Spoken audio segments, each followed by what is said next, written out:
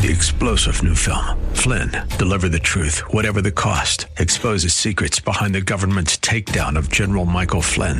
Flynn knew what the intel world had been up to. He ordered the first audit of the use of contractors. This set off alarm bells. He told the truth. He was the most dangerous person for Donald Trump to hire. They had to get rid of Flynn.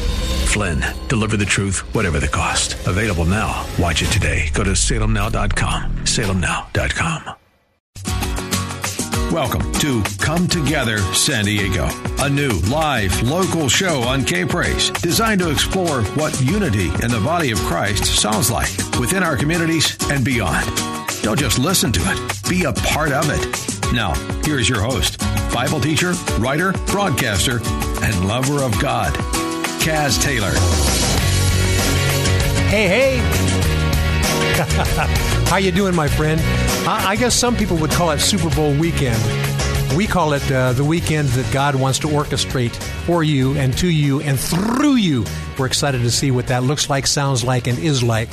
I'm going to really enjoy this 2-hour broadcast because we have one co-host guest for the entire 2 hours and one that really could actually handle the whole 2 hours himself. If you're familiar with our sister station, The Answer San Diego, this is a guy who does a radio show, Bob, on Sundays. This is Bob Siegel, and he has a show. He's very creative in the name of his show. It's called the Bob Siegel. We thought show. long and hard. I guess I was going the way of most talk shows. They're usually just named after the host, so, yeah. Well, you could have called it the Rush Limbaugh Show or something like that. Yeah, I could have, but that wouldn't have been too...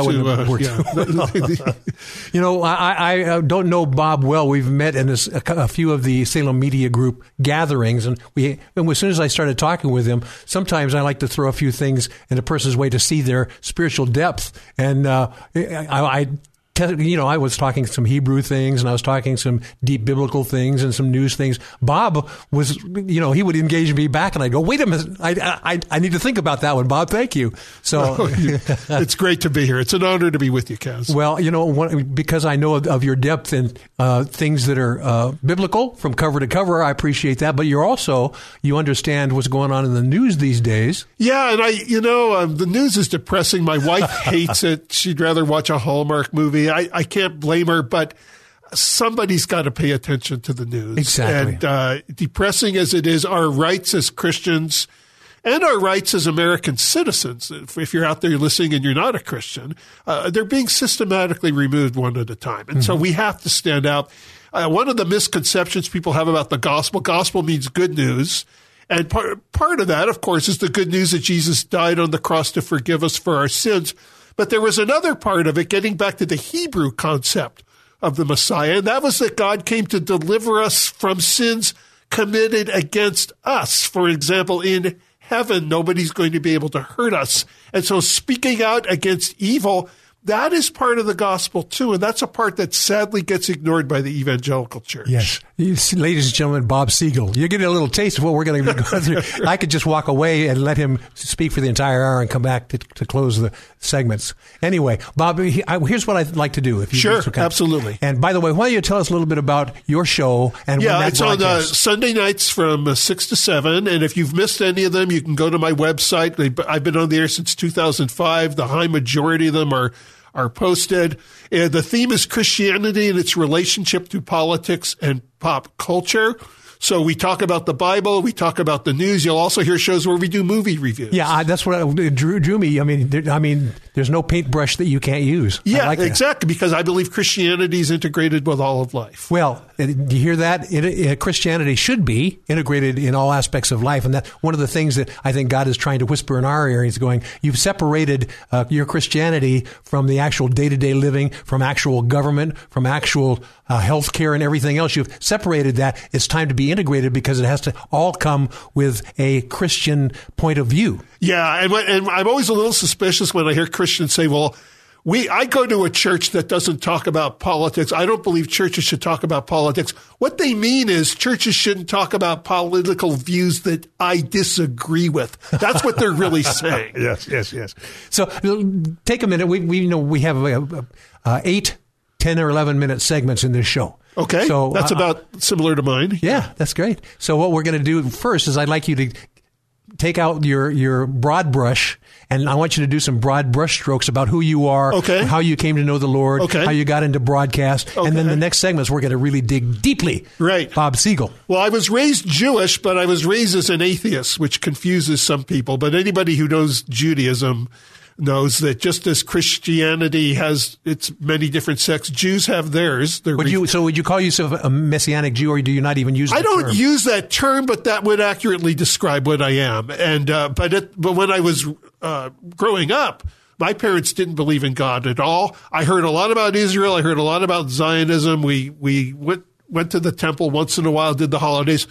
I became on my own an agnostic. There's different kinds of agnostics. I became the kind of agnostic who believed there was some kind of God. I certainly wouldn't have associated him with the God of the Bible. So being Jewish, it's not just that I didn't believe in the New Testament. I didn't believe in the Old Testament either. In my second year of college, a war broke out in the Middle East. This will date me substantially. This was 1973. Yes. This was the Yom Kippur War when Israel was attacked on Holy Day. And, of course, in one of my English classes, before the professor got in, I was attending San Jose City College at the time, the Bay Area.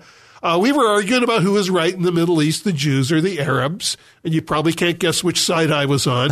Well, we happened to have a Christian. He was sitting next to me. He had your typical Bible, leather bound, his name engraved on the front. And he turned to the book of Genesis. He turned to the story of Ishmael and Isaac. Now, if any of you out there listening, if you're not familiar with that, it is believed that that's the story of the second Jew and the first Arab. And he said, this is where the Arab-Jewish conflict started. It didn't start after World War II with the United Nations. It started here. Well, I was quite taken aback, and I said to him, do you really believe in the Bible? And he wasn't some holy roller in that case. Very serene, laid-back guy, just comes in. He just says, I believe the Bible is the Word of God. I said, everything? I mean, Adam and Eve, Noah's Ark, all those fairy tales? He said, yes. Well, he really had my curiosity going. I said, well, how do you know it's the Word of God? How do you know it wasn't just written by people? He said, I know because I have a personal relationship with God. Oh, my. I said, oh, you mean you pray to God? Well, so do I. And again, as an agnostic, I was. He says, I don't just mean that. I mean that God talks to me just like he talked to Abraham, just like he talked to Moses. So I'm sitting there going, okay, either this guy should be in a padded cell or he's made the greatest accomplishment of all time. But he certainly had my curiosity going. So I said to him, well, just for argument's sake, if I also wanted to have the kind of relationship with God where he speaks to me, what would I need to do? And he squirmed in his seat for a moment. He goes, well, actually the way is through Jesus. Well, it turned deathly silent that night in my bedroom, and I was a commuter student living at home with my parents. I made this prayer. I said, God, I am almost 20 years old, and a little Sunday schooler in church knows more about Jesus than I do because it's been forbidden knowledge all my life. And yet now I'm being told that the only way I can have a relationship with you is through Jesus, but I know nothing about him. I said, if it's really possible to have a relationship with you through Jesus, show me. The next day, I was sitting out on the grass by my college campus drinking a Coca-Cola. Two Christians who I'd never met before, they had no idea who I was. They just plopped down and they shared with me how to have a relationship with Christ. Yes. When they didn't say anything persuasive, but we had a long talk. First, I was thinking, wow, this is a coincidence. I was just praying about this. When they left, I had this experience from head to toe. It bombarded me. I was very aware that some living presence from outside of myself was making contact. I realized right away that this was the Spirit of Christ or the Holy Spirit that they were talking about. And I gave my life to Christ. Hallelujah. My. Well, Bob, I guess you can tell my friends that Bob is an outspoken guy. And one of the things that he said I want to share with you, because as we go through this broadcast, this 2-hour broadcast, you are going to have some opportunities to question things just like he did. And one of the things we think, if we're not believers, we go, if we receive the Lord, we have to believe everything that it says without even questioning it. Bob is still a questioner. he still is a questioner. In fact, that's one of the things that makes him one of God's favorites, is because he asks impertinent questions sometimes, but he expects an answer, and God has given him the good book to say, I'll tell you part of it, ear to ear, heart to heart. The rest of it, I want you to dig out in Scripture. And he does that. My listening friend, we hope this broadcast today is going to inspire you. If Bob starts talking about some things that may test you and push you a little bit, the Scripture says, receive all things with readiness of mind, and then search the Scripture daily to see if these things are so.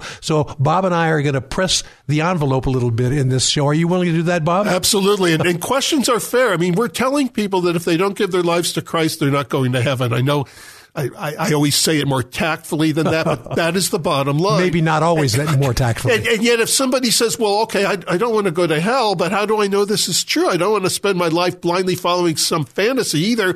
And what do most Christians do? They say, oh, well, you have to take it by faith. Well, those questions are fair. And why should somebody follow something that isn't true? Exactly. There are ways to show people that this is true. Yes. And my friend, I guess you get a sense from Bob that we're going to have some dynamite dunamis on this conversation in this hour, and actually 2 hours for Come Together San Diego. We've warmed you up to Bob Siegel, and he has a show on Sundays, the Bob Siegel Show, on our sister station, The Answer San Diego. Now, in the next segment, we're going to play what I would call Toss the Topic. And we're going to toss a few topics back and forth, and we're going to talk about them. They're going to have to do with government. They have to do with what's going on in the government, impeachment-related things. We're going to talk about election things, but we're going to go beyond that too. I mean, there's viruses going on across the world, and there's Iran and the issues that are going on there, Iraq, and elections and other things in Israel. Any topic that Holy Spirit stirs, we're going to kind of delve into them. Bob, are you game for that? Absolutely. Guess what, my friend Bob Siegel and I will be right back. This is Come Together San Diego, the new live local show on FM 106.1 and AM 1210. K-Praise. More Come Together San Diego is just moments away. Now, more of Come Together San Diego on K-Praise. Here's Kaz Taylor. Welcome back.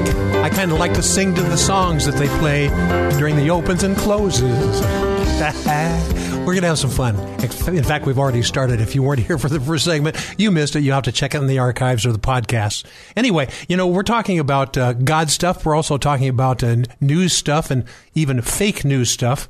And, I like to look and see at the broad picture what the enemy has been doing since he intended to take over the earth from Adam, and from that point forward. And one of the tactics that the enemy of godliness uses, and you will recognize this, is to come up with names, knowing that a name or a title carries a great deal of weight.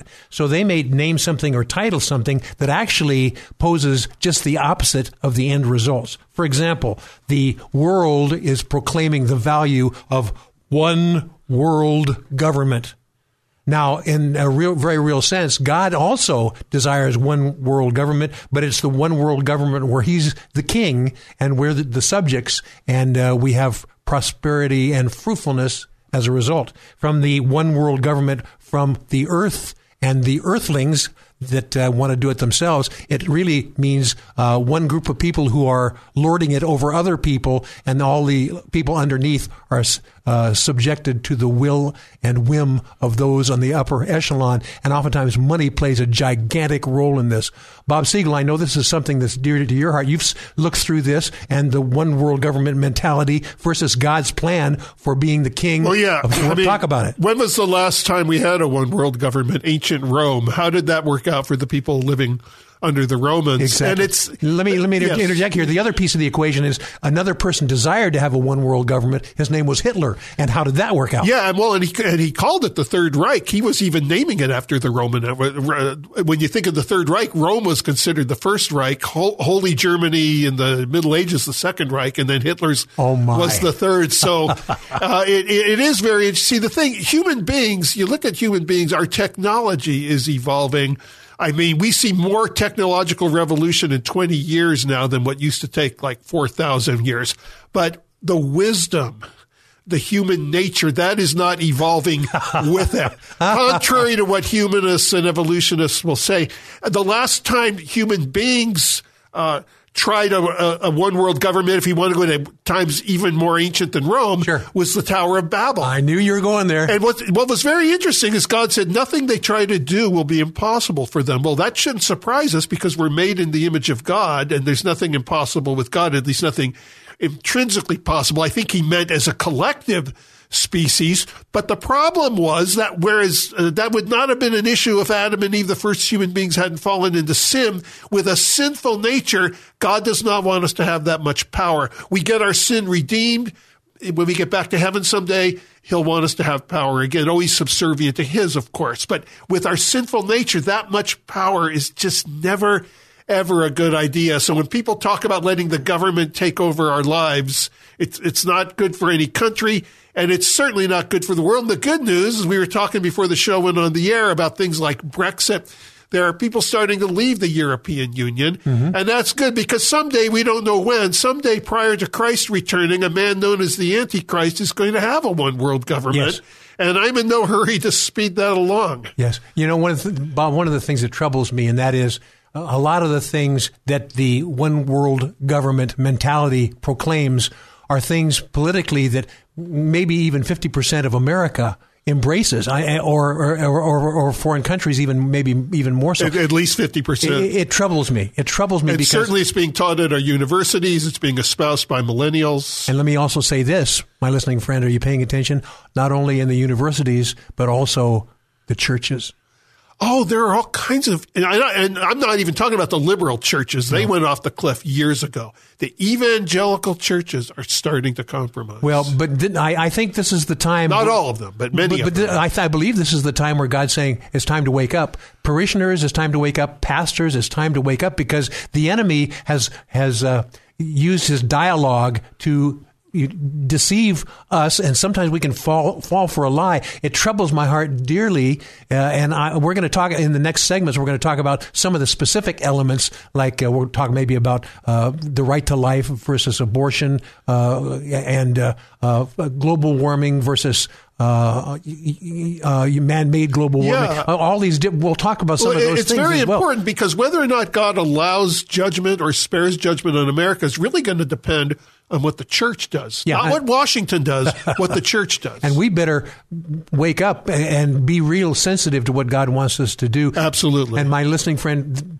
part of this is a call to all of us who believe in the Lord Jesus Christ, but part of this is a call to those of us who are in the pastorate or in leadership, because a lot of people listen to the words that we say, and it's our obligation to make sure we're saying the godly, pure word instead of a word that is mingled a little bit with Scripture and a little bit with what we think Scripture should be. Danger, danger. And pastors, the Bible says that you, teachers in the church, will be judged with greater strictness. So you watched, and I'm saying this as one who is a pastor myself. I take pause at that when I reflect on my own life. God will hold us accountable even more because we are teaching others. Yes, yes. And maybe we're going to, as we talk about this, Bob and I, my listening friend, whether you're a pastor or you're a parishioner, there may be some nuggets and some clues here that will help you dig into some specific things. But right now we're talking about the difference between the world's mentality for a one world government and God's strategy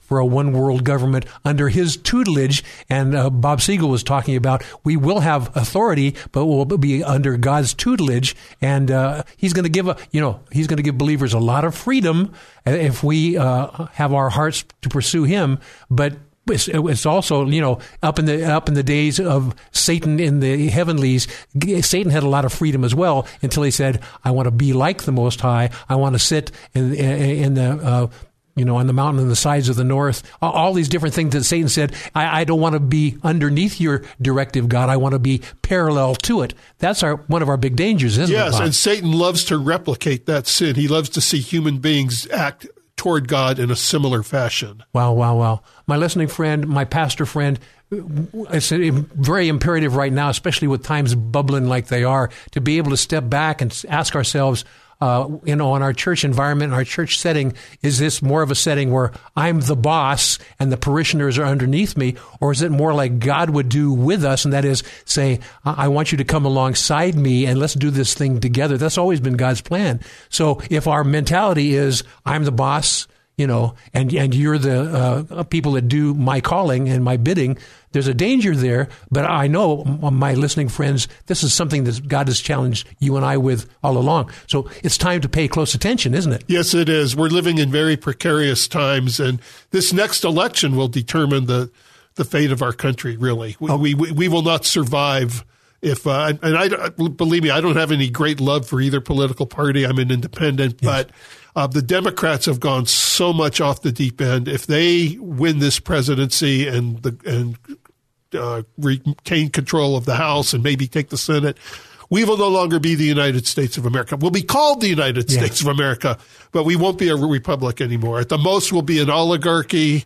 At the best, we'll be a dictatorship. So as an independent, let me pose this question to you, and I want your input. We have about 3 or 4 minutes left in this segment, Bob.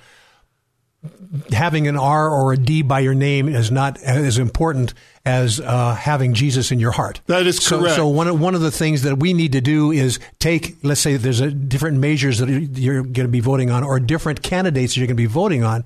You know who they are by what they do. Absolutely. And so it doesn't make a difference whether the Republican or the Democrat, or whether you call them a conservative issue or a measure or a more progressive one. If you look at the bulk of the content of that measure or the words that a candidate is saying, you can discern who they are by digging deeply into their character, and then vote accordingly. I should qualify that a little bit. Philosophically, I'm more in line with the Republicans because they're for smaller government. But my problem with the Republicans is they don't live up to it. Bob Siegel, Political Philosophy 101, is the biggest problem with Republicans is they don't keep their promises. The biggest problem with Democrats is they do keep their promises, but they're hideous. Now, I will say Donald Trump, who was a wild card, is keeping his promises probably more than any president in our history. My. And yet he's green around the gills. He speaks without a filter. Christians need to get over that and say, so what? We're not electing Jesus Christ as president. That's right. He has done more for Christian rights and Christian freedom and for pro-life, which we're going to talk about. So that's where I am right now. I used to be, I couldn't stand Trump, but I'm really in his corner now because he's doing what he promised he'd do. Yes, my friends, I guess you can tell that Bob Siegel is an outspoken believer in the Lord. People always have to shake me to get an opinion out of me. Yeah, sure. Maybe shake him to silence him a little bit, but I haven't reached over yet, and I don't intend to do that. My listening friend, Bob we talked a little bit about people naming different things to have a political advantage, but the end results may be far from what the declaration is. We're going to talk a little bit about that in the next segment. Bob talked a little bit about the abortion issue in the march for life that happened in Washington, D.C. weeks ago. And we're going to talk a little bit about that, and also the part that God has Donald Trump playing in this. And if you're a person that's not a Trump lover, when you look at the works that he's doing and you believe in what Scripture says about these things, you might want to rethink that. And we're going to, Bob, you mind talking about that in the next segment? I do. They've got to separate Trump's personality from his policies. It's that simple. We're going to do a little separation, but not a separation of church and state. We're going to do a separation of spirit and soul and body here in the next segment. Bob Siegel and I will be right back. You're listening to Come Together San Diego, the new live local show on FM 106.1 and AM 1210. K-Praise. Don't just listen to it. Be a part of it at 866-577-2473. You're just moments away from more Come Together San Diego on K-Praise. Hello, San Diego. This is Rick Sines from Red Seal Ministries. I just bless you and ask you just to receive the love of the Lord at this time, this open season we have in San Diego. Now, more of Come Together San Diego, the new live local show on K-Praise. Here's Kaz Taylor. Hey, my friends. Welcome back. My special co-host and guest for this entire 2 hours is a guy who is the host of the Bob Siegel Show on The Answer San Diego. I bet you can't figure out his name. Starts with a B, ends with a B. Bob Siegel. We're having some fun digging into things. One of the things I really like about Bob is he knows stuff. He knows. So, well, you seem pretty knowledgeable yourself, guys. So we are having fun digging into stuff. You know, Bob and I in the last segment, we talked about how names of different things can be confusing, but Bob Siegel Show and Bob Siegel are not that confusing. They make total sense. But here's something that doesn't make sense. When you call something the right, of a right to a woman's choice, freedom of choice for a woman, that sounds really, really good. But then you compare that with pro-life, they both sound very appealing, but when you dig more deeply into different definitions, you realize one has everything to do with eliminating life from the womb, and the other one has everything to do with saving life from the womb. We're going to talk about that as we knit together an event that just happened just a very short days ago, actually. It was called the March for Life in Washington, D.C. Why don't you bring us up to speed on that and what your thoughts are? Well, it was a phenomenal event, and it was the first time that a pro-life president actually attended the rally. I believe others have been there on video. And two of the major networks, not the cable, the major news networks that a lot of us baby boomers grew up on, gave it zero coverage. One of it gave it, I believe it was somewhere between 30 to 60 seconds of coverage. I wish I could say that surprised me. But, you know, Kaz, you're talking about the changing of words. George Orwell wrote the brilliant novel 1984. And even though we're past 1984, everything, and I mean everything that he predicted is happening. And one of the most chilling things he said is that we were going to rewrite history. Mm-hmm. We see that happening now with America, with Israel. People have rewritten the history of Israel. But also he said we would change our words to nullify the effects of our actions. The term pro-life was here first. Yeah, in reaction, what were people going to do? Say women's right to, exactly. Yeah, they're not going to say, well, we're the pro-death party, so they said pro-choice. Well, or women's right to choose. But they don't really believe in that choice. That's what's really interesting about it. You talk to a lot of pro-choice people, and they say they want to see it the way it is in China, where the government decides how many children you're allowed to have. Choice is just a convenient word. It's bumpkin for the masses. What they really are is pro-abortion. I don't mean every single person that believes it, but I mean the people at the top that are disseminating this information out. Sure. And if you actually did a study on this, you would realize that the name, a woman's right to choose, is really a mask. And some people innocently follow that mask without understanding what's beneath the mask. And beneath the mask is the jeopardy and killing of innocents called babies. You know, a number of years ago at Oregon State University, I was out there for a week doing evangelism, so I was a guest on the college campus radio station with an undergrad woman hosting, and she was giving me these quick questions where I could only have soundbite answers, which I don't like the age of sound bites. However, I had to have one. And so she says quickly, what is your opinion of abortion? And I said, I believe in the rights of all women, including baby women. And she just kind of went, she moved right on to the next question. Oh, my. My listening friend, it's dangerous for us to just take words at what we think that they mean without digging more deeply. And we talk about this, about discerning other people as well. You know them by their works. By their works you shall know them. And so this is one of the things that we have to do. You're going to hear a lot of different things. You're going to hear the right of women's right to choose versus, pro-life. You're going to hear things like climate change versus man-made climate change. And sometimes it's hard to discern between those things. You're going to hear things about one world government versus God's plans for one world under him government. So I mean, it's really easy if you're not paying attention to fall prey to the wrong words. And then when it's a little bit too late, you go, oh, I misunderstood that. Yeah. And 30, 40 years ago, somebody might say, I'm not sure at what point life in the womb is life. But that's been absolutely established that it's life. And it's no longer even abortion. Even for those who say, well, I accept abortion, but I don't accept infanticide. The Democratic Party is starting to accept infanticide. In Virginia, they were going to come out with a law. It didn't pass, thank goodness, yes. Although one very similar to it did pass in New York. But Governor Northam was defending it, and the casual, nonchalant way, they said, well, what if a baby's born late? It was meant to be a late-term abortion, but somehow the baby survives the abortion and lives. He goes, Well, then it would be up to the mother. And he's getting a lot of flack. He goes, oh, no. Let me qualify it. We would keep the baby comfortable. Yeah. Then we would have a conversation. I'm listening to this. I'm going, oh, thank God you're going to keep the baby comfortable. For a moment there you had me where you're going to keep it comfortable before you kill it? Yeah. This is the kind of stuff the Romans did. If the Romans had a baby they didn't want, they put it out in the garbage dumps. We are 2,000 years later. We're doing what the Romans did. What an astute observation. My listening friend, here's the deal.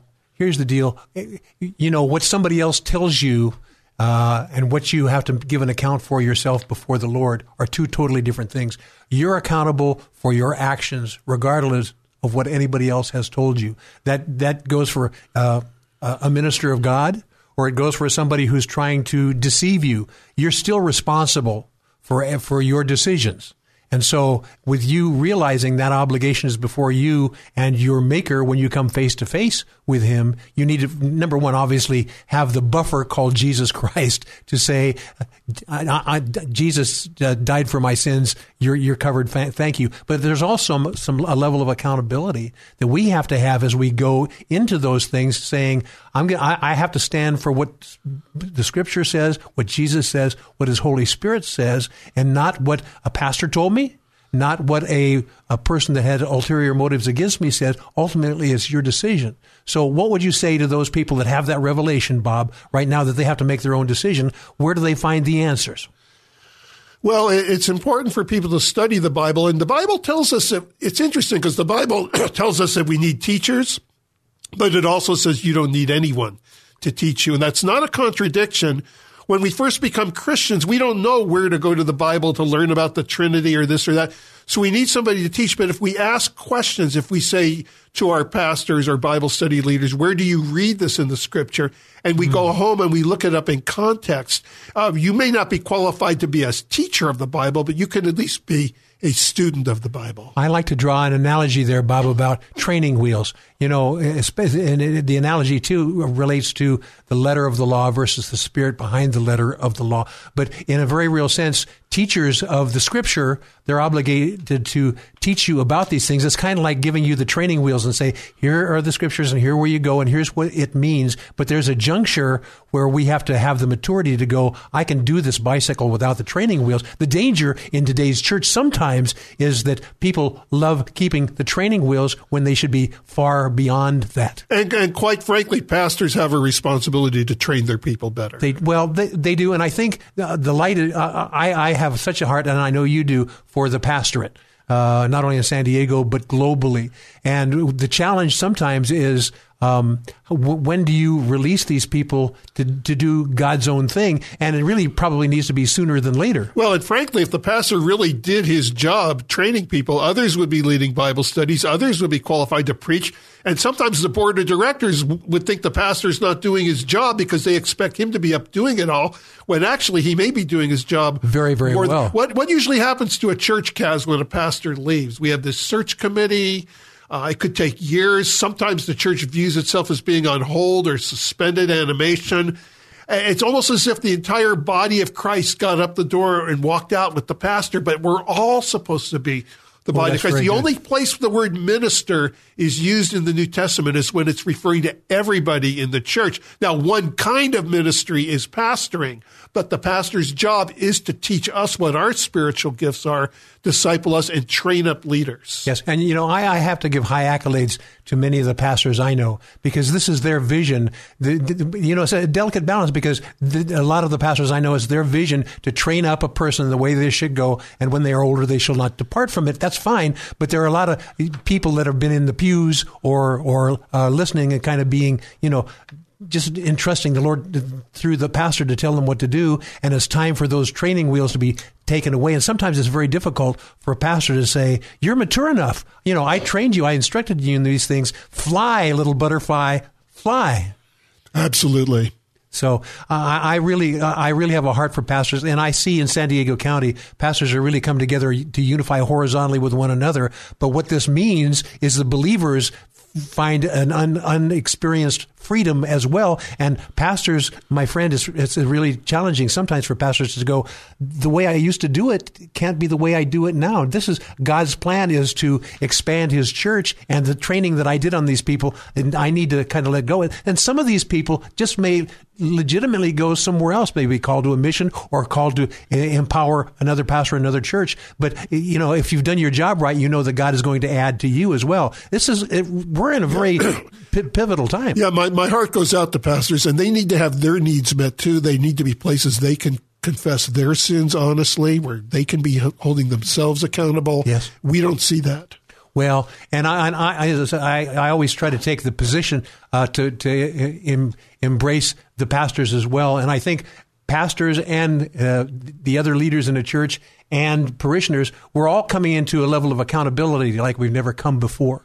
So, and somebody who has to get it early is a pastor who's been embedding these truths with others. Yeah. We have to talk about this in the next segment. It's like in the Army, you go on field maneuvers to prepare for the battle. Yes. We may have persecution around the corner. Oh, and we're going to talk some more about that and other things. So my listening friend, I know that you're enamored by the topic, and it's ringing a bunch of bells in your heart and mind and soul. So Bob Siegel and I will talk about this when we come right back. More Come Together San Diego with Kaz Taylor is next. FM 106.1 and AM 1210. K-Praise. Come Together San Diego with Kaz Taylor. FM 106.1 and AM 1210. K-Praise. Well, I'm back with the Salem Media Group San Diego's The Answer radio show host, Bob Siegel of The Bob Siegel Show. Bob, one of the biggest dangers I find with believers, but also even with leaders, and that is we tend to, or we can fall prey to things that sound religious and holy, but they're just the opposite.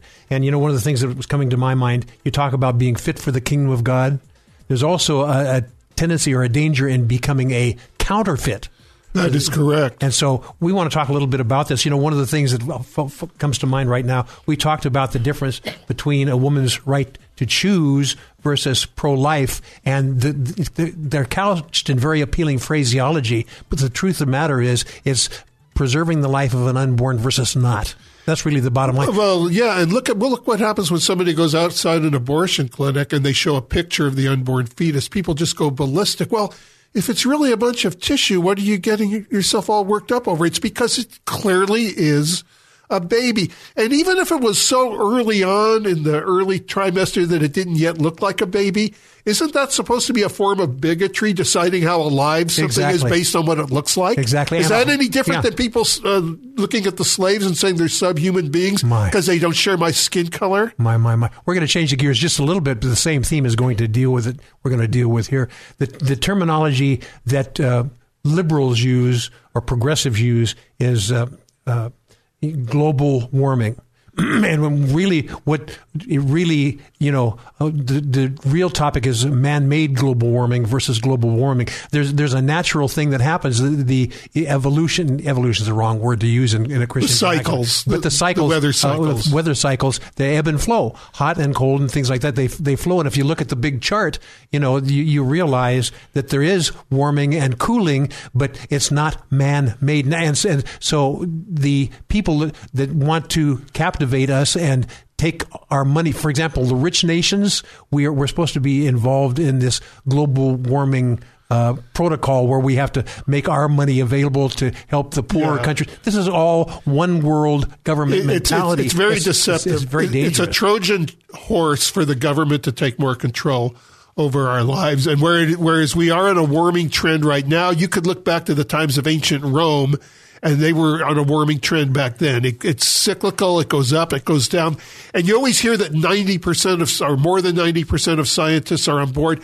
More than 90% of scientists believe that the world is warming. But if you ask those same scientists how many of them believe that human beings are responsible for it, you get a whole different answer. Yes. And also they changed the terminology. When we have a real cold winter, they don't use the term global warming. They use the term climate change. One of my favorite stories, this was back in 2008, they were going to have a global warming rally outdoors in Australia.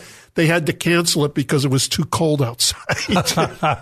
And so they had to change the verbiage. They'll change it. One thing about the climate, it's always changing. It's a very safe term to use. And I like to ask people who believe that there was an ice age, how did that ice age melt without human emissions?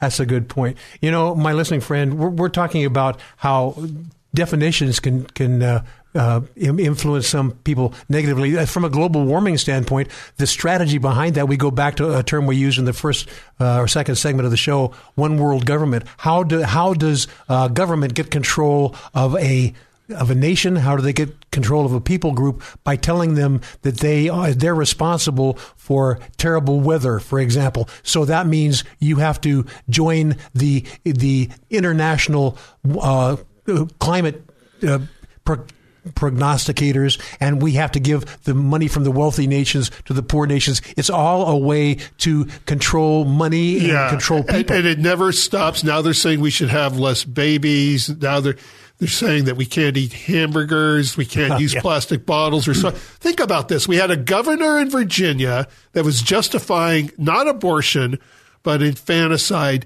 That doesn't concern people. Somebody wants to use a straw, that concerns them.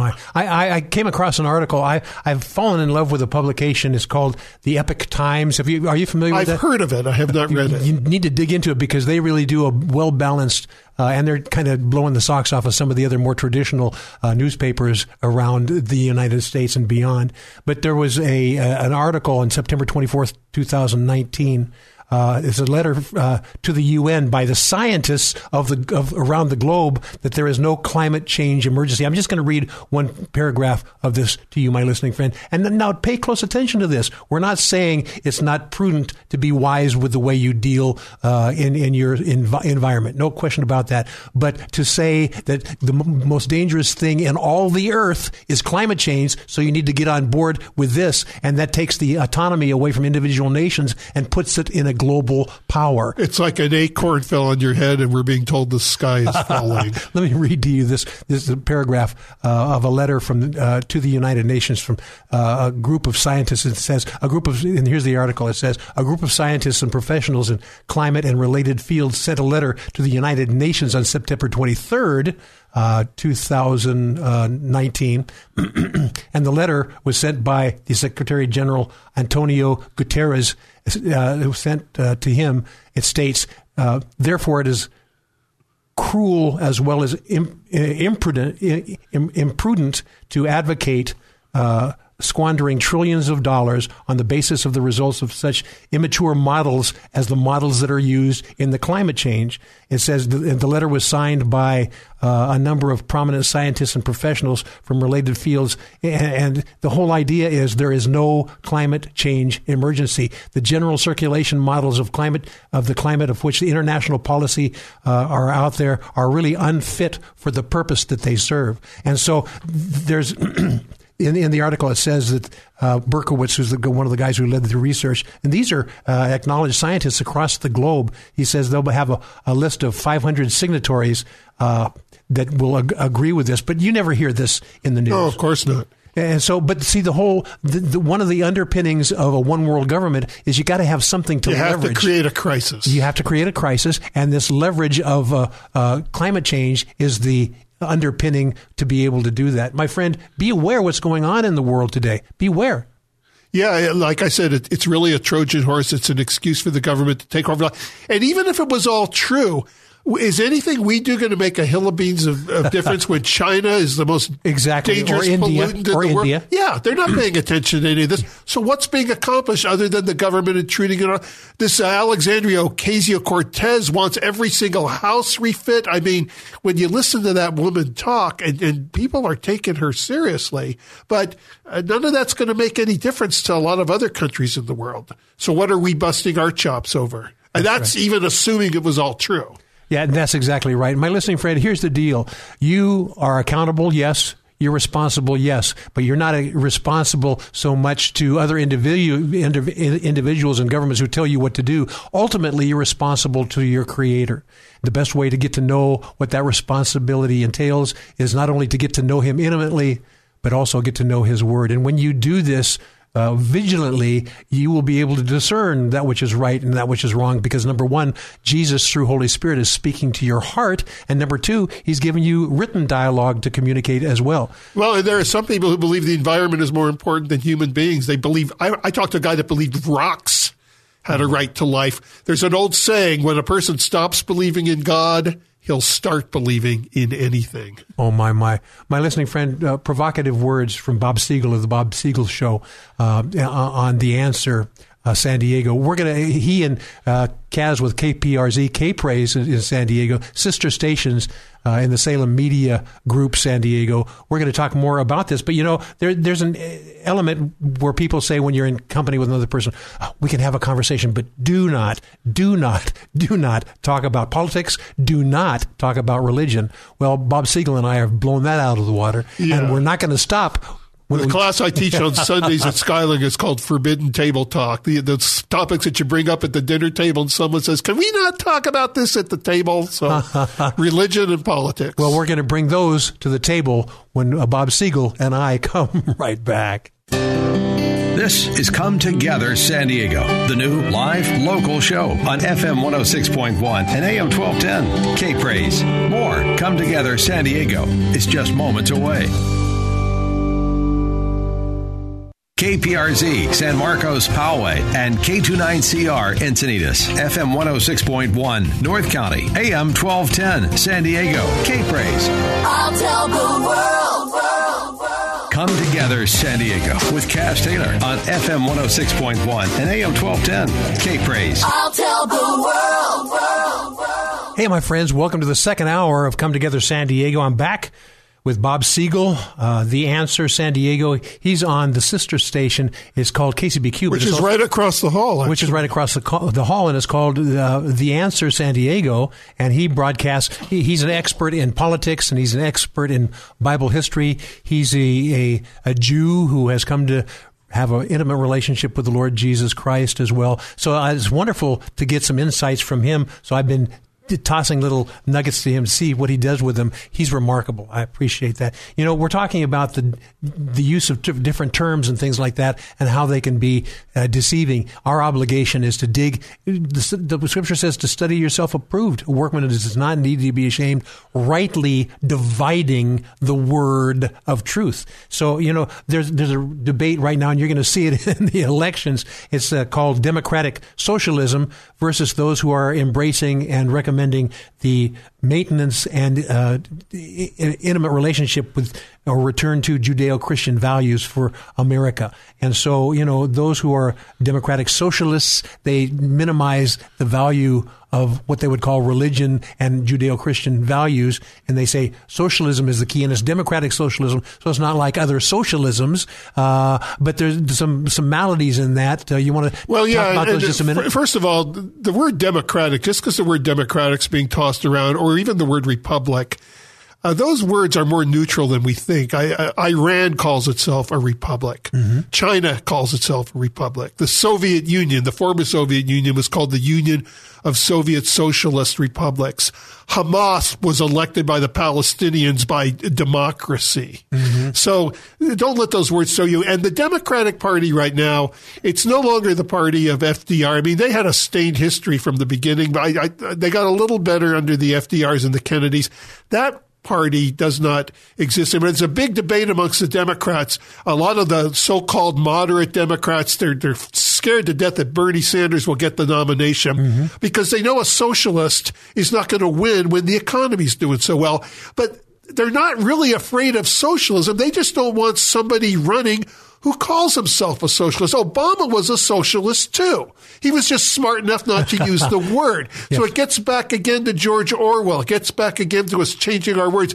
There's no difference between a democratic socialist and a regular, honest-to-goodness, diehard socialist. It's the same cereal. It's just in a different box. Okay, Webster Dictionary answer man, Bob Siegel. I'm going to ask you a question. Help us understand the definition. How do you define the word socialism, Bob Siegel? Socialism is a belief that the government should be in charge of at least a good deal of the economy. And therefore our lives. Yeah, and less private sector. Communism's very similar, but it's just up a higher notch, and there's zero private sector. And what people love to do is they love to point to Sweden, and they talk about how socialism works there. They only have a small amount of socialism in Sweden. It's embedded with a lot of free enterprise. If you want to look at something that was pure socialism, take a look at Venezuela and see how well that worked for everybody. Absolutely. Now, Mr. Webster Dictionary answer man. I wish I was really Mr. all these things you're attributing to me. I esteem you highly. How would you define a very brief definition of Judeo-Christian values? Judeo-Christian values are the belief that, at least in America, that our Constitution was to a large degree based upon the Bible. And they like to say, well, we had forefathers who weren't Christians. Thomas Jefferson and Ben Franklin, people like to call them deists. Actually, what a deist is today and what a deist was back then are two different things. Yes. Today, a deist is somebody who believes there's a God, but that he's not involved. I thought it was a person who only got D's in school. That too. It might be true. But Ben Franklin and Thomas Jefferson entreated God and providence a lot, and by doing that, they were talking about a God who got involved. A deist back in those days was more or less somebody who didn't accept the Trinity. Those guys probably wouldn't pass an evangelical litmus test, but they had a high respect for Christianity, a high respect for the Bible, and they did not believe our republic could remain free and benevolent without the Christian influence. So whether or not you think they were a pure Christian in their heart, it's irrelevant. They respected Christianity. And of course, Judeo-Christians, because the Old Testament comes from the Jews. And actually, with the exception of Luke, the New Testament comes from the Jews. You know, one of the things that I find, Bob Siegel, and that is a lot of times those who are the progressive left, for example, they will redefine socialism and they'll use scripture to defend their position. Let me give you a scripture that if I were them, here's what I would use, and then my reply, and then I want you to speak to that. You know, in the book of Acts, the Acts chapter 2, it's talking about the birthing of the church of the Lord Jesus Christ. Remarkable, remarkable, remarkable. Now, progressives will take that scripture and say, there's a scripture in the book of Acts chapter 2 that you guys love, and it says, and they had all things in common. In other words, there was no person who had more than they needed, and there was no person who had less than they needed. They had all things in common, so they shared with one another. And they say, see, even the Bible proposes socialism. But one of the things that they do not say, and I want your intake on this, one of the things that they don't say is it's not a government mandated giving one to another. It is, if you do not work, neither should you eat. That changes the whole rules. Socialism that they're saying is let the government do this and let the government control you. Want to speak to that? God always encourages generosity. Let me say this as carefully as I can. God has no problem whatsoever with voluntary wealth redistribution. He has a tremendous problem with mandatory wealth redistribution, because to do that, you have to steal from one person, give it to another. And one of the first commandments God gave was thou shalt not steal. I mean, you go back early in Acts, by the time you get to the 5th chapter, Ananias and Sapphira, here's another story people try to hijack because they lied about how much money they gave the church. They sold their home. They acted like they gave all the money to the church. They held some back. Peter said, why did you lie to the Holy Spirit? They didn't get away with it. But he says something that people don't catch. He says, you could have given or kept whatever you wanted. Yes. Just don't lie. The sin was not that they didn't give up all their wealth. The sin was that they lied. So people hijack these verses. You take the Bible out of context, you could make it say anything. Absolutely. In fact, that's what Satan did. That's what Satan did at the very beginning. Has God said? He asked Eve, has God really said? Well, Satan's great at quoting scripture out of context. But look at the political arena. It bugs me, and I'm not going to name names. Maybe I might name Aunt Nancy Pelosi. It's okay, Kaz. I'll name the names so that you don't get in trouble. But when you say, I will be praying for you, President Trump, I'm praying for you. Yeah. I can hardly contain myself. Because one person uses it as a bludgeoning tool, and another person uses it for health and healing. Well, yeah, you're referring to Nancy Pelosi. I'll say it. I don't care. Who's that again? Yeah, I'll get into trouble for. And what's so disingenuous is whenever you talk about abortion, what do you always hear from the Democrats? Oh, personally, I'm against abortion, but we have to keep church and state separated. And yet those same people, when they're talking about the borders, Jesus would be for open borders. No, he wouldn't. I don't know what Bible you're reading. The Bible says quite a bit about countries and borders and protection. Sure. Jesus, but see how convenient it is to bring in Jesus when they erroneously think it fits their cause. But you talk about something like, I talked to an atheist one time. He says, my problem with Christians is they don't accept separation between church and state. They get involved with politics. I say, so you must have had a real problem with Martin Luther King and the March on Washington in the 60s led by the Reverend Martin Luther King. He goes, that was different. Yeah. I said, okay, so you don't have a problem with politics. You just have a problem with Christians being involved in politics that you disagree with. Selective, yes. Cherry-picking politics. My listening friend, I want to consolidate some of the things that we said now and bring it right down to you and your life and Bob and I and our lives as well. And it goes to what I said before. We are ultimately responsible for our beliefs before God. And when you dig into Scripture, instead of just cherry picking a Scripture, sometimes if we want to have wealth, we can use a lot of Scripture to say God means me to have wealth. But if you misapply that and you want the wealth and you're going to use it inappropriately, then it's a totally different story. You have to take the volume of the book. In the volume of the book, Jesus said, it is written of me. In order for you to fully understand Jesus, you have to embrace the volume of the book. And my friend, when you start nitpicking things to favor you and favor your political side and things like that, danger, Will Robinson. Absolutely. I'm glad you're a Lost in Space fan, because I was too. Yes, indeed. We could be lost in time here if I'm not careful, because we always have to be aware of the clock in the studio here for commercial breaks and so forth. So we have, come to one of those, but I think we've opened a nice little can of worms, and we're going to be doing some fishing. We're going to be grabbing those worms and seeing what kind of fish we can catch as we talk about not only the politics and things like that, but we're going to get into other things as well, like the subtleties of the enemy's deception that leads to sin that led to the original sin. We'll talk about all those things as much as we have time left in the remainder of this hour when Bob Siegel and I come right back. This is Come Together San Diego, the new live local show on FM 106.1 and AM 1210. K-Praise. More Come Together San Diego is just moments away. Now, back to Come Together San Diego, the new live local show with Kaz Taylor. FM 106.1 and AM 1210. K-Praise. Well, yep. You realize that every once in a while Kaz has to quote Scripture. I'm sorry, that's just who I am. But I have a guy here that does the same thing. In fact, I was telling him about how I was going to intro this segment, and he had some interesting things to say. He actually told me the address where this is. But there's a phrase that's being bantered about, and it's a valid phrase. And your pastor may say this, or you may discover it and say it as well, and it's appropriate. It says, "Woe unto them who call evil good and good evil." And Bob says, "I know that.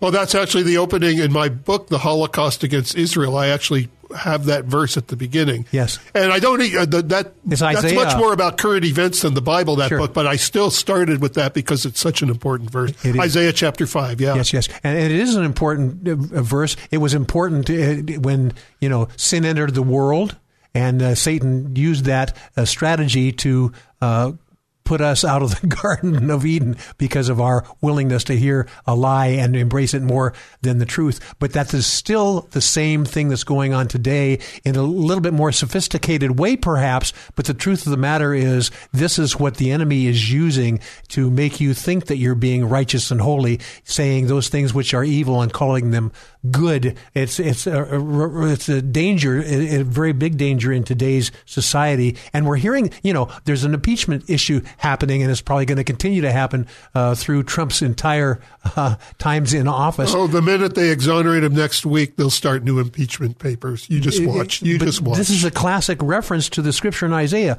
calling evil good and good evil. It's flip-flopping the things. So, it also goes back to what we talked about in the earlier parts of the show, is the way that you title things is the way that you can influence people to make wrong decisions. Well, yeah, look at the example. We have Adam Schiff go into the Senate chamber, this bold-faced liar, and he looks them in the eye shamelessly with a straight face, and he says, this is not a trial without witnesses. In other words, you need to bring in the witnesses that we want. He doesn't mean bring in any of the witnesses Trump. And in the House, during the impeachment hearings, none of the witnesses Trump wanted to call were allowed. None of the witnesses Schiff brought in were interrogated, at least not by Trump's legal team. And then the mainstream media will take that narrative, and the way this will get written now, because they know they don't have a chance of removing Trump, the way it'll get written is it was an unfair trial because we weren't allowed to bring witnesses. The words of Isaiah, woe to those who call evil good and good evil. Yes. And, this is an entire additional topic about what's going on in impeachment. And we were talking about it during the break. When you do this, then, you're kind of stuck in your lie, and you can either repent and say, I was wrong and I repent from this, or you dig in and double down. You double down. Yeah. And we're seeing double down. Oh, double down on steroids, we're seeing. So let's talk about this as it relates to, this isn't something that we've just created in the 21st century. This is something that's been going on since, I would say, the fall of Adam and Eve in the garden, perpetrated by the master of falsities, Satan himself, calling that which is evil good and good evil. Did God really say, don't eat, don't touch or eat of the fruit? Once again, taking God's word out of context. The only command they had was that one, and Satan took it out of context. He did, indeed. And so the danger, my friend, and it hurts my heart to see what's going on in the United States. I love America.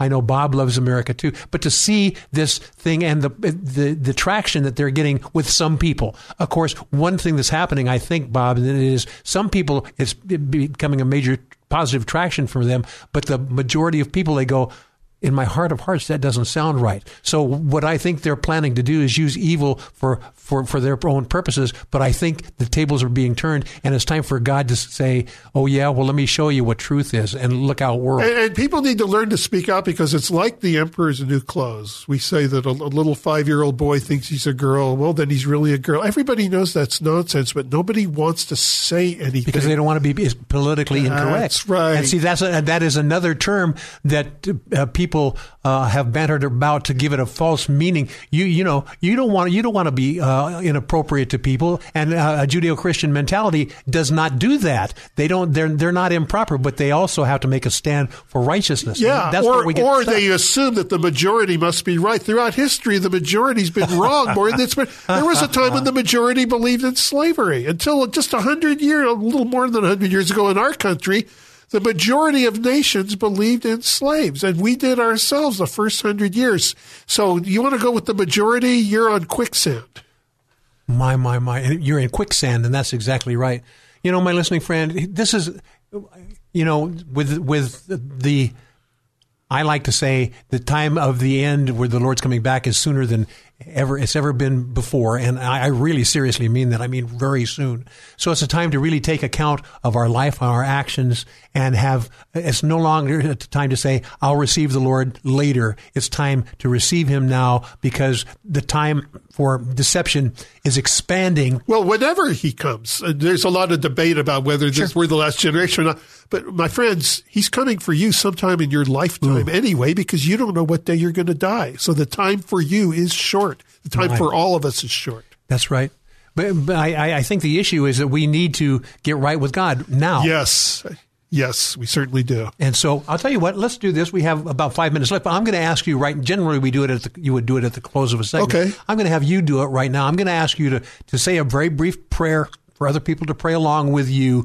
And if they are wondering about things or they haven't really made that decision, I'm going to give you the honor of leading people just briefly here to a relationship. I'll just encourage you to do what I did. Let's say you're not sure about this. Just Heavenly Father, if you do exist, if there really is a way that I can have a relationship with you, if you really did visit the world in 33 AD in an incarnation and came down as Jesus Christ, if you paid for my selfishness on the cross, I pray that your spirit would come into my soul and that I would be able to have a relationship with you in which I know you, in which you run your thoughts through my mind.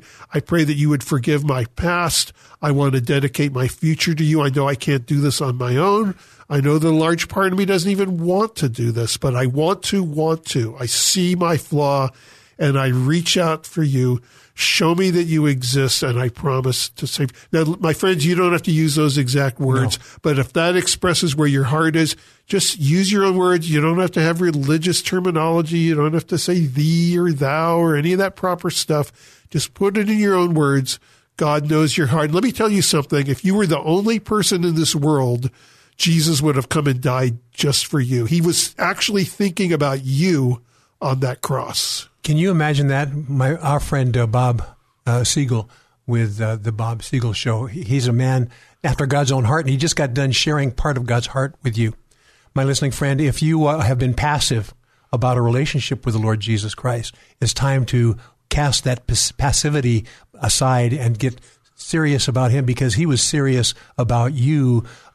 Even before you were born, you need to know he was serious about you, because he gave himself on your behalf, so that now you have an opportunity to appropriate or accept what he's done for you and live a life that is pleasing to him and a life that assures your eternity with him.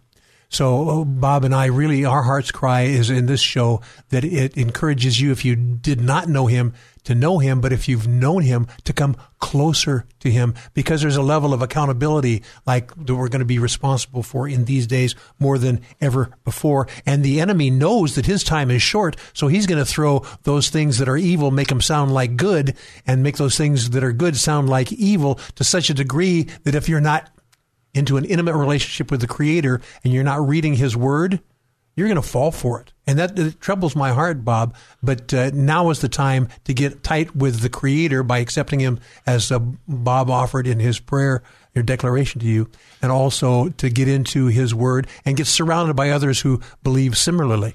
Yeah, human popularity and trends come and go, but the only thing that's rock solid is God. My. Yes. So, the enemy knows that his time is short.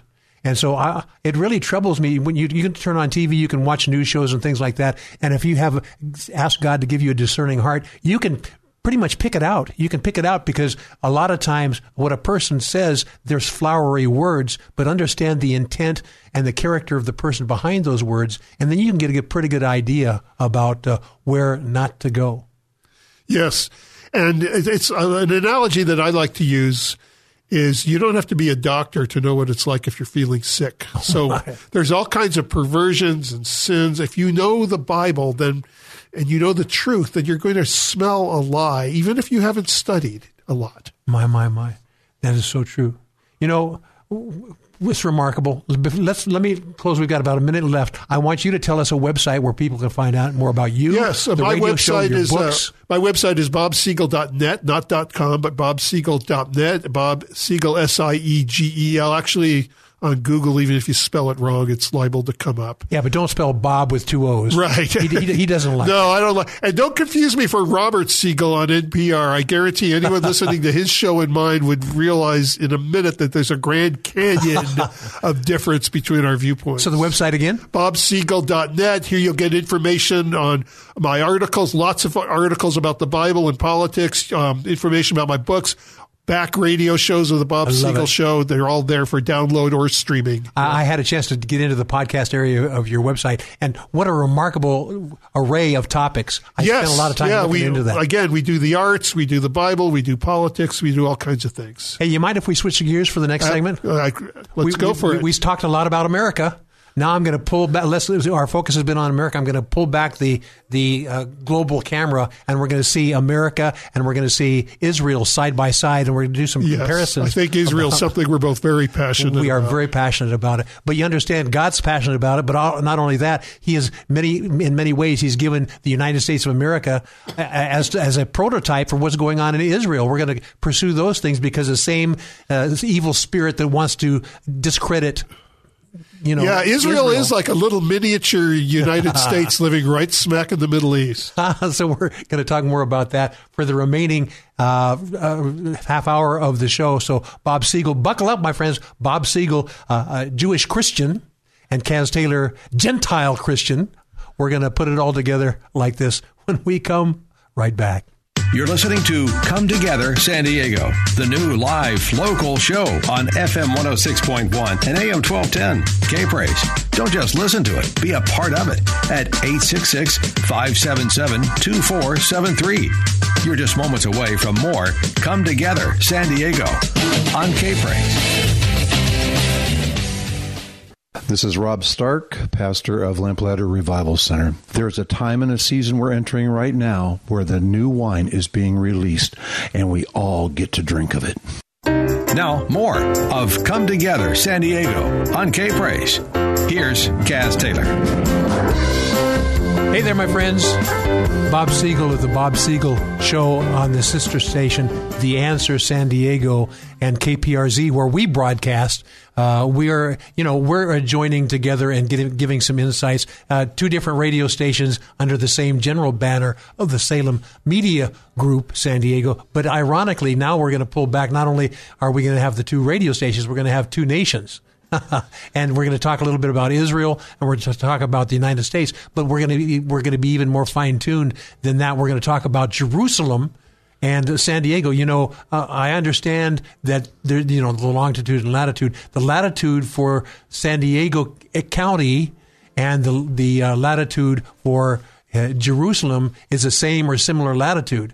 To me, that is interesting. I had not heard that. There's a supernatural implication there. I know that there's a lot of people in San Diego, you among them and I among them, that absolutely love Israel, and Israel and Jerusalem, they love us as well. Yes, I've been to Israel twice. The first time as a tourist, the second time as a Bible teaching tour guide, and yes. I just absolutely love it there. Yes, and I talk about the similarities oftentimes, and the Islamic people, they say that the United States is the big Satan, and Israel's the little Satan. Is the little Satan, but you can turn the tables and say both of us are pursuing Judeo-Christian values and longing for an intimate relationship with the Creator of the universe. That would be a more accurate statement, but.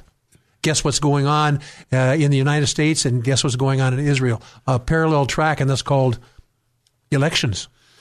Yes, and what's interesting is they're trying to get Netanyahu out of power in Israel, just like they're trying to get Trump out of power here. And they're using the same tactics. They are, which I believe is a lot of lies. Now, I haven't followed the Netanyahu as much, but I like the man. I heard him speak in person in one of my trips to Israel when he was running for re-election back in 2008. And I'm inclined to believe that these corruption charges are made up, just like the ones against Trump. Well, the danger about these charges is there's just enough truth to hang your doctrine on, if you will. But like, for example, in Netanyahu's case, I think there's 3 different articles that they're trying to get him out on. And one of them is this: when they had visitors to Israel and they brought items for the nation of Israel. Let's say there were containers or crates that these items were in. The crates were dispelled and the contents were dispersed appropriately, but the crates were used by Netanyahu and his wife, for example, to recycle. And I mean, that may not be exactly it, but that's the level. And they're saying you've abused. See, that's what Jesus would call straining out the gnat and swallowing a camel.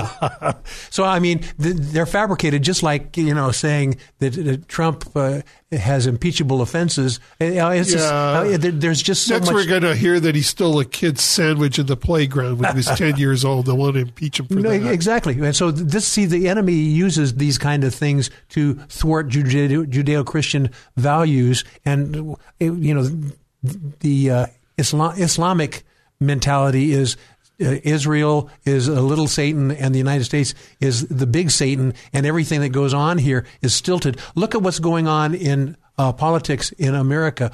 Look at the group that is in favor of and pro-Israel, and look at the group that is anti-Israel and has. And you know what's so interesting, Kaz? The left keeps keeps accusing Trump of being an anti-Semite. Putting aside the fact that his own son-in-law is Jewish, we have never had a more pro-Israel president than Trump. He went ahead and moved our embassy to Jerusalem rather than Tel Aviv, something other presidents promised him would. And they call him an anti-Semite. As somebody who is himself Jewish, it would be a joke if it wasn't so sad. Yes. And one of the things, our danger, and we fall prey to this, I have to admit myself, is we put so much value in the austerity and the truthfulness of media. You know, the media's job is to bring to our attention maladies in government, for example. But when your plan is to overthrow a government or a people group, you can use media for the detriment of people rather than... Yeah, and if it weren't for talk radio, the internet, and Fox News, we wouldn't be getting the truth at all. That's right. There was a time when the three major networks, ABC, NBC, CBS, and I guess the fourth, PBS, they were disseminating all of the news for us. That's why I'm really honored to be part of the Salem Media Group in San Diego and beyond. I mean, at least, this is one place you've talking about Fox News and things like that. Well, and on Fox, you have leftists on Fox too, but at least you hear both sides on Fox. You don't hear both sides on the other stations. I love our hosts on The Answer, and I love the hosts on KPRZ and the other Salem Media Group stations because they're Larry Elder and Dennis Prager, all those guys. They're speaking it like it is. They certainly are, and of course they're willing to take the heat for it because there aren't that many voices out there. Limbaugh, Prager got accused of being a Nazi. The guy's a conservative Jew, and they accuse him of being a Nazi. A Nazi, a racist. That's just anybody who wins an argument with a liberal. My. So where do we go from here? I mean, we're in kind of a malady or a challenge right now politically. Would you say embracing Judeo-Christian values is a value, but you can't be silent. You have to be We are vocal. at a time where if we don't win this next election, I think we're going to have a civil war. And let me be clear, I'm not calling for a civil war. I'm not a violent person. I don't own a gun. But I believe we will have a civil war. Because there is just, it always sounds good to say, well, I'm a moderate. I believe moderates don't exist anymore. If conservatives stay where they are and the left moves progressively left, the only way a so-called moderate can keep staying exactly in between them is to keep moving leftward himself. Uh-huh. So maybe he hasn't fallen off the cliff yet. But these days, a moderate is pro-choice. These days, a moderate believes in same-sex marriage. These days, a moderate believes in open borders. We don't really have moderates anymore. And so it's gotten to the point where we're always hearing that we should reach across the aisle, we should work together. That's fine if you're trying to decide where to put the next post office. Uh-huh. On an issue like abortion, you can't compromise that any more than we could have compromised slavery. There's no aisle anymore. It's a war zone. Literally. A good way to put it. One of the things that hurts my heart is back, a few decades ago, you actually literally had blue-collar Democrats. And they were in the heartland. You had conservative Democrats. Conservative Democrats. There's no such animal these days. But here's what hurts my heart. There are people that are blue-collar Democrats, but they have no home. There's no place for them to go. And I heard something like close to 25% of the people in New Jersey that went to that big Trump rally were Democrats. Yes. And that's not even counting all the independents. I heard that too, and you're not going to hear that on the main news network. No, of course not. And here's the deal. But Joe Biden did well, too. He had about 250 at his last rally. So we got go get him, Joe. Go get him, Joe. Beat him with a drum. So you're subtracting a few extra zeros. Yeah, good old Joe. He's doing well, too. Great momentum. Fine momentum. Well, we're coming up against some very important things here, and it's really important for us to make a stand. And that's why I don't like to so much hang an R or a D, a Democrat or Republican, on this. It's basically people who have a heart for Judeo-Christian values and true fairness, not manufactured fairness. I agree. If Republicans did all the things they said they would do, I would have less trouble calling myself Republicans. Yeah. Since a lot of them don't, I'm more comfortable just calling myself an independent right now. But that is not an excuse for you or others not to vote. Oh, no, and I always vote. I always vote Republican because it's people always say, well, now I mentioned that I'm a big Trump fan now. I wasn't when he was running. I still voted for him. I went on the air and I said, look, Trump is a roll of the dice. This guy could do anything. Hillary is not a roll of the dice. We know exactly what we should. People are going, well, I, as a Christian, I don't vote for the lesser of two evils. I say, really? Well, the alternative is the greater of two evils. So that's exactly right. Trump very pleasantly surprised me. But even when I didn't think he was going to do all these good things, there was no way on earth I was going to vote for Hillary. But the other side of the equation that you brought up too, and that is it's not appropriate for you not to vote at all. What you're doing then is you're acquiescing to the worst of the worst. Well, I'll only add one wrinkle to that. There are people that are so uninformed that I wish they wouldn't vote. I'm not a big believer in get out the vote if you're uninformed. When I hear people talking and I can tell they don't know what they're talking about, I hope they don't find their way to the polls. Well, but an informed person absolutely should vote. Well, but if they're uninformed, at least you got a 50% chance. Well, but you have to step back. Let's say I'm not that informed, but I can take a look at America. And I can see what's going on, and I can see what in my my morality and my heart, I go, here's what I like and here's what I don't like. I would call that being informed. Okay. Yeah. I think we're saying the same thing. I think we are saying the same thing. And here's what I think is going to happen really a lot in this next election.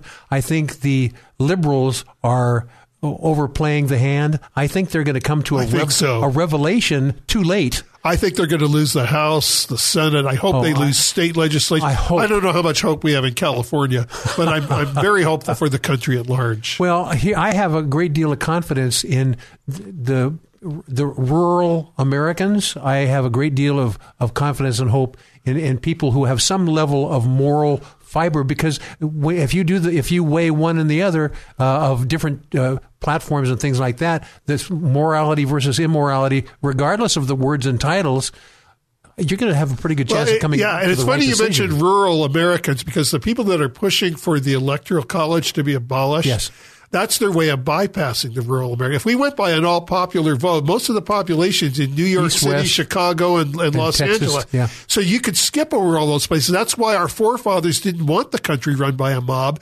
We're supposed to be a collection of individual sovereign states that get together. And that's why also, and I just got to say this, when I hear this nonsense about how Hillary won the popular vote, I said this on my own show last week. Let me say it again. She did not win the popular vote because we weren't taking a popular vote. We were taking an electoral college vote. And if it had been a popular vote, people would have voted differently. For instance, I knew a lot of Californians who, unlike me, voting for the lesser of two evils, said, well, Trump's not going to win California anyway. I could never vote for Hillary, but Trump's not going to win California anyway, so it doesn't matter. I'll stay home. How many people in Texas, on the other hand, said Trump will win Texas by a landslide, so if I stay home, it won't matter. But if we were taking a popular vote, it would have been different. I'm not saying Trump would have won. I'm saying we don't know. We didn't take a popular vote. What we call the popular vote is a shadow, a debris, if you will, of what had been an electoral college vote. Yes, Bob Siegel, he's getting fired up, and so we're going to continue. I'm going to stoke the fire when we go to a commercial break, and then we'll talk more about this and bring everything to a close when Bob Siegel and Kaz come right back. More Come Together San Diego with Kaz Taylor is next. FM 106.1 and AM 1210. K-Praise. Now, more of Come Together San Diego, the new live local show on K-Praise. Here's Kaz Taylor. I am with Bob Siegel of the Bob Siegel Show, The Answer San Diego, which is our sister station at KPRZ here. And we've been talking about stuff, haven't we, Bob? It's been a blast, Kaz. But I think, as I looked back at what we've done so far within the earlier part of this 2-hour broadcast, we've talked about one world government. We've talked about being fit for the kingdom versus counterfeit. We've talked about the value or danger in naming something, because a lot of time people that have ulterior motives will name something very flowery and it cause you to be deceived into those things. So we talked a lot about those things. I think it's time right now to say, if you just took the content of the earlier part of the show, you go, where do we go from here? We're going to spend this abbreviated segment to talk a little bit about where you can go from here, because, the truth of the matter is, not only is there hope, but there's great hope. And not only that, but you were built for such a time as this, Bob. Yes, well, the good news, and we don't know when it will be, but Christ will return. There's a lot of events that the Bible says that are still going to happen in Israel. We've referred to a few of them. There are going to be some things like one world government and stuff first. But even before that, you can have a personal relationship with Christ right now. We alluded to that earlier. But being a Christian is not just going to church. You can actually have a relationship with God in which His Spirit will come and live inside of you and not only forgive your sins, but help you to live a better life. And that's something that nobody can take away from you. Governments come and governments go. Laws change. They're very fluid. That's something rock solid that can never be taken away from you. And Bob, one of the things that I want to encourage our listeners, and it's, we want you saved and have an intimate relationship with the Lord, but the story doesn't end there. In fact, that's the beginning of the story. God wants us to let me use the analogy, God wants us to put shoes on our faith. In other words, what He wants us to do is not only take the grace that God has given us, but distill that faith and be able to communicate that with other people, because now you're a receiver of the faith in God and His mercy and His love. Now He wants you to disseminate that to other people. So, it's not just you receiving the Lord, end of the story. It's you receiving the Lord, having a relationship, now sharing the wonders of that relationship with other people, and then look out world. Yeah, that's why Jesus commanded His disciples to go out into all the world after He rose from the dead, 3 days in the grave, and He rose from the dead. The resurrected Jesus told His disciples, go to all nations, teaching them to obey everything I have commanded you. And let me use the analogy that you talked about. The resurrected Savior instructed us to go out. But here's the thing that we must do as well. When we accept Jesus, the dead person that we are becomes resurrected again in the same way that Jesus singularly was resurrected, and then He had His disciples do His thing. We are dead in our own sins. We accept Jesus Christ, our Lord and Savior. We get resurrected, and we have to proclaim the same resurrected truths that Jesus proclaimed to bring us to where we are. Yes, and it's literal. When we get to heaven, we're going to be literally resurrected, body, soul, and spirit. But in the meantime, God resurrects a part of us now. It's like when you buy a car.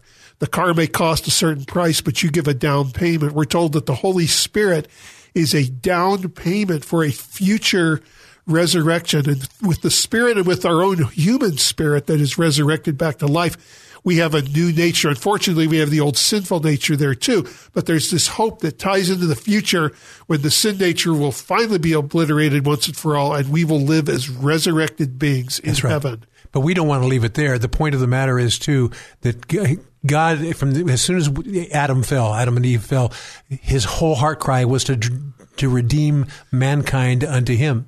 And one of the tasks that we have is to carry that same mantle ourselves, to be responsible, to hear our Savior who lives within us and be helpful in redeeming others to Him.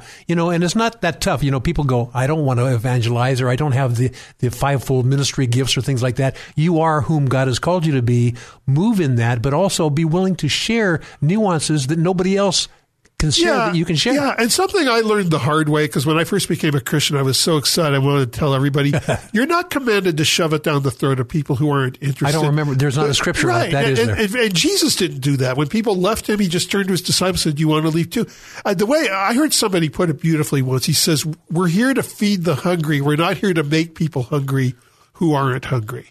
So there are people out there that are interested in becoming Christians far more than you realize. And they're the ones that you talk to. Don't worry about talking to somebody who doesn't want to get into it with you. They'll have a day when they are interested. If today is not that day, move on and talk to somebody else. And Bob, one of the things that helped me, I went and did trial duty, and you were on jury duty this week. Jury duty. But while I was trying to catch a rail from the Qualcomm Stadium, the trolley, and I'm standing there praying about something, and the trolley comes, and I'm standing right in front of it, and I missed the thing, and I go, God, why did you make me miss the thing? And so I had to wait for the next trolley. God gave me 2 appointments with people on the next trolley. Oh, there you go. If I had caught the right trolley, I would never had a chance to share this truth with 2 remarkable people. And here's the thing I want to share with you, my friend. All things work together for good for those who love the Lord and who are called according to His purpose. But the reason that they work together for good is not only for your benefit, but for the benefit of others who come into contact with you. So I realized that God gave me an opportunity to share. I didn't have to, I didn't have to say, now get down on your knees and receive Jesus as your Lord and Savior. My job was just to show forth through my life and lifestyle and any words of encouragement to take them to another level so that maybe somebody else will close the deal on these people. It's not up to you to bring them to salvation. It's up to you to show forth the character of God in your life, your lifestyle, and your words. We've got a minute left. Often things do not go the way we want, but God knows what he has you here for. Ooh. Bob Siegel, what a great time has been sharing with you and with our audience with you as my co-host and partner in this. Your website one more time. BobSiegel.net. And Kaz, it was an honor, and I hope you'll honor my program soon and come on as a guest on my show. I appreciate that. My listening friend, I hope you can tell from the heart cry of Bob and my heart cry. Our heart is to not only have an intimate relationship with the Lord, but to spill it every place that we go. Oop! I spilled on you a little bit of the love of the Lord. And you can do the same. In fact, God wants you to do that. There are a lot of things that are going on that could be dangerous to your eternal health, but the solution is intimate relationship with the Lord Jesus Christ. Bob Siegel, thanks for joining me, and the Bob Siegel Show on The Answer San Diego and Kaz with Come Together San Diego. What a joy Bob and I had sharing the gospel with you, sharing God's truths, and Bob's going to go back and continue his show, and we will continue our show next week. So Bob and I say goodbye. I'll see you later. God.